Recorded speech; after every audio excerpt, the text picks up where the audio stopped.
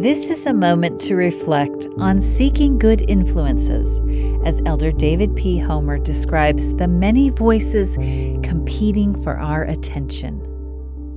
We live in a world with many voices seeking our attention.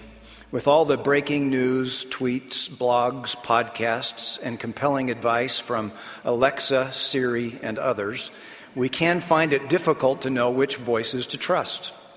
Sometimes we crowdsource guidance in our lives, thinking the majority will provide the best source of truth. Other times we halt between two opinions, choosing to be neither cold nor hot. Still other times we follow what is convenient, focus on a single voice or issue to guide us, or rely exclusively upon our own ability to think.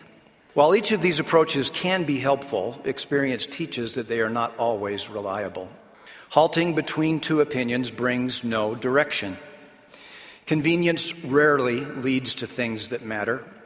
Fixation on a single voice or issue can impair our ability to see, and relying solely upon our own thinking can lead us into a hyper-intellectual stupor of thought. If we are not careful, the wrong voices can draw us away from the gospel center to places where faith is difficult to sustain, and we find little more than emptiness, bitterness, and dissatisfaction. Because our Heavenly Father wants better for us, He makes it possible for us to hear His voice. Most often, we hear Him through impressions given by the Holy Ghost. The Spirit speaks to different people in different ways, and He may speak to the same person in different ways at different times. As a result, learning the many ways He speaks to us is a lifelong quest. Sometimes He speaks to our mind and in our heart in a voice that is small, yet powerful, piercing them that hear to the center. Other times His impressions occupy our minds or press upon our feelings. Other times our bosom will burn within us.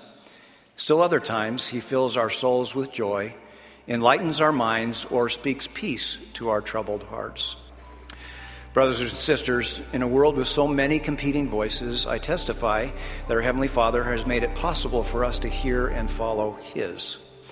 If we are diligent, He and His Son will give us the direction we seek, the strength we need, and the happiness we all desire. That was an excerpt from Elder David P. Homer's talk, Hearing His Voice. This is a moment to reflect.